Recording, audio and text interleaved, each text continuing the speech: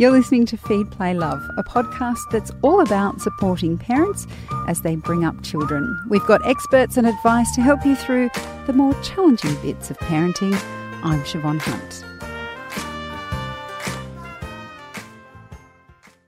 Over the last few decades, the importance of good mental health has become more accepted. There's not as much stigma around illnesses like anxiety and depression. As parents, we're also told that anxiety is rising in children. It may be something you've experienced yourself. So how are we to raise our children with good mental health, especially when we're given so much advice on how to do it? Dr. Joanna North is a psychotherapist and she's the author of Mindkind, Your Child's Mental Health. She's a mother and a grandmother who has worked as an expert witness for the family courts in the UK. She wants to show parents how they can help their children have a healthy mind. Hi, Joanna, how are you? Morning, I'm fine, thank you. Really well, nice to talk to you. What are the most common mental health complaints that you see in children? Well, these days in my clinic we have a lot of children who do feel very anxious, and we have children who feel depressed, more increasingly younger children who feel that they just can't cope with their lives. We get more teenagers who are feeling very unhappy or at least mildly depressed, who are resorting to self-harm and might have suicidal thoughts. We also see a lot more obsessive-compulsive tendencies in children these days. So aside from children feeling anxious about their attachments, life in general, having a sort of generalised anxiety about life, which is a pretty miserable sort of set of thoughts to wake up with. But that's what we're seeing and what I'm helping parents to organise. Also helping a lot with child behaviour, because parents are coming to me and saying, you know, behaviour's out of control here, and that is very important to attend to. And when it comes to mental health complaints like anxiety, depression or OCD, can they actually be prevented, or are those conditions genetic? We're all very different. I mean, one of the things I start off by saying is helping parents to understand that, you know, anxiety is a normal part of life. We are supposed to feel anxiety, and it is something that helps us put things right in our lives. But we are supposed to be able to also manage it. And the opposite of anxiety is feeling that you can cope with your life. It's as simple as that. But I think that one of the things I'm helping parents do then is understand that, you know, except in extreme cases, anxiety it isn't going to kill you, except in very extreme circumstances. It's something we need to help children to manage. It is the case that we can have a genetic disposition to have more anxiety. It depends how we're built, you know, how we're biologically made up and how we're mentally and emotionally made up, and the characteristics of our personality do without doubt contribute to anxiety.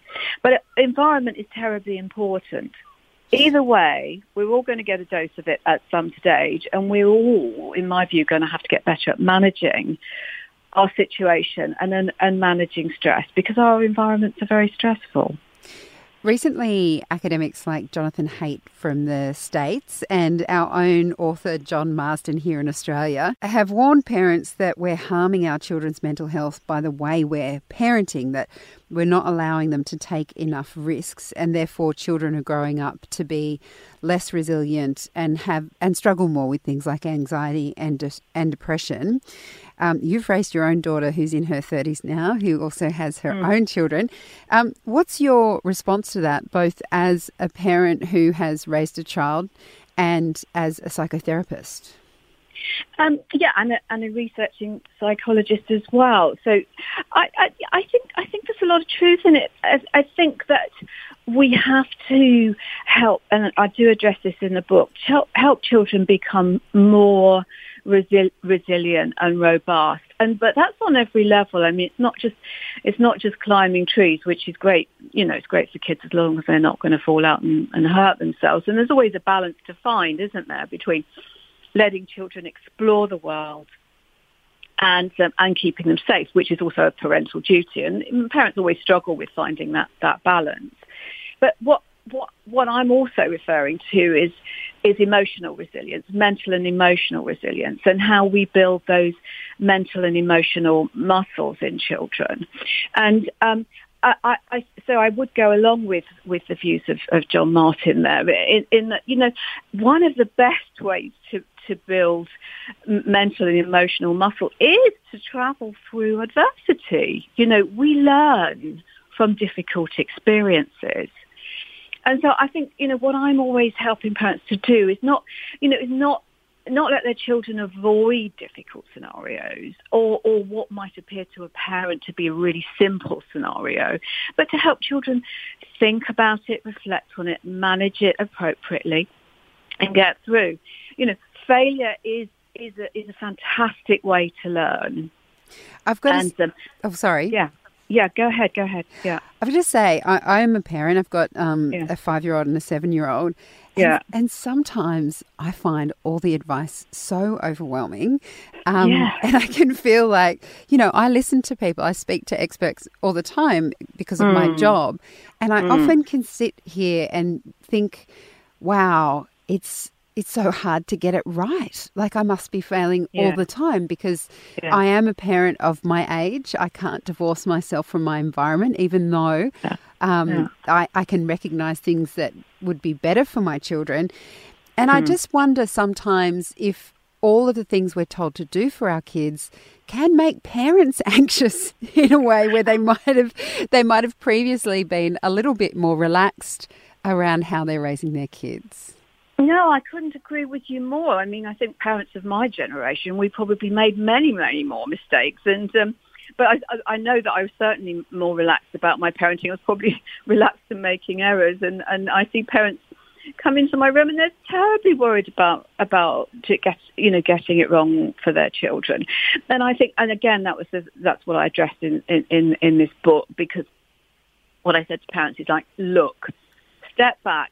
The world is full of information right now, and it provokes more anxiety. And if you are anxious as a parent, you're definitely going to increase the anxiety in your child, and then you'll get in a cycle of anxiety because, you know, children feel what's going on with their parents. And my biggest thesis is that step back, relax, find your calm. You'll do your child a world of good if you come at them with a calm, thoughtful way, and that's the rule. That's the rule. And you know, if you don't, I mean, you know, and be a human being, because you're not always going to feel like that. Children sometimes infuriate their parents, and children sometimes do absolutely the wrong thing because they're experimenting with life. And parents will become furious, or they'll become deeply upset, and all sorts of emotions. And I say, don't be afraid of that. You're going to have emotions about your child. And so, you know, deal with your own emotions, and then and reflect on what's going on, and then come back at it in as calm a way as you can. And you don't. This is the thing that happens a lot. Parents panic, and they get into reactive behaviour, and then they're surprised when their kids are panicking too. So my whole aim was to say, just take a step back, try and calm it down, try and think rationally about, you know, what your next steps are, and experiment as well. You might get your next step a little tiny bit wrong, so therefore adjust your plan. You know, make a plan that's flexible for you. You talk about the importance of creating the right environment for your child in order to have good mental health. What do you mean by that? Well, there are a lot of ways to create the context of a child's life, and what I mean by that is that our environments can and do stress us. So the very simple way to look at that is take a look at your timetable, take a look at your child's timetable, and see whether it is too busy for a start. Manage time. Children aren't great actually at managing time, and they need to be taught to do that. But one of the biggest ways to overcome stress and anxiety is to get in control of your time and make sure that events aren't overtaking you. And this happens a lot, isn't it? I'm sure you've had that experience. Where you're crushed by the traffic on the way to school, and and you arrive feeling like you're going to scream, and that was just this morning. Yeah, it was just this morning. You don't feel very good about your day, and then your kids don't feel very good because you don't feel very good. I mean, and there we are. We've got a problem. So just take these scenarios and replan. You need to, it takes time. You don't, and this is the other thing. And don't let kids rush you into instant results. That's one of our problems. We live in a world of instant results. Snap your fingers and you get a solution. And I meet a lot of parents who want to be able to do that. And I have to explain, there is a place for that. But solutions also take time to build. So going back to your question about the environment, you need to plan and you need to restructure, but also ensure that there are not antagonistic elements in the environment, like bad-tempered people or too much worry or too much aggressive television. I don't want to be namby-pamby about watching stuff in films, but you don't want to overload your child's system with lots of aggressive videos and stuff like that. So there's loads you control. Food is a way to make sure that children are getting calming, good food, not sort of loads of sugar that's going to jerk them up and make them behave in crazy ways. So that's what I mean by controlling the environment. And what about your acronym PATACAKE, which was very handy that it came out that way? What does that stand for? Okay, so what I wanted to do, it's a nice sort of little circular picture, isn't it? And I really wanted parents to just have in mind, what does it really take? What qualities does it take to bring up children? And in fact, you could use this acronym anywhere. I mean, you could use it in the office. You could think, what does it take? What emotions and mental states do people actually enjoy? What creates good chemistry in the system? So I looked at patience, acceptance, tolerance, attunement, so some kind of sensitive understanding of the child, commitment, offering your sense of commitment to the child. Compassion is a really healing emotion, so I put that one in there. Increasing your awareness by sitting back and relaxing and thinking about things.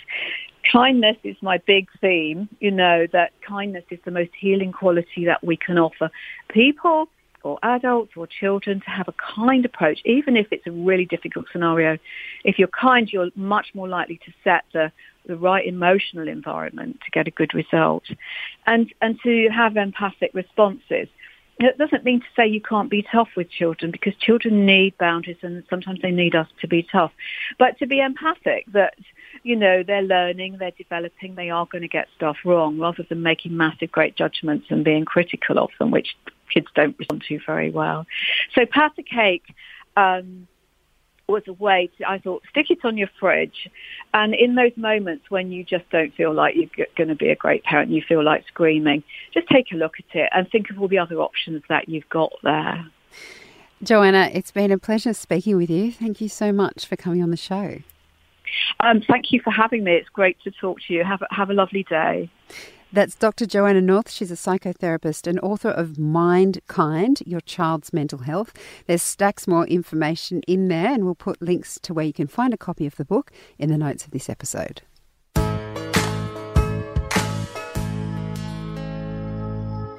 What do you know about febrile convulsions? When you have a fever, people shake a bit and they feel very cold, and that's called in the medical world rigors.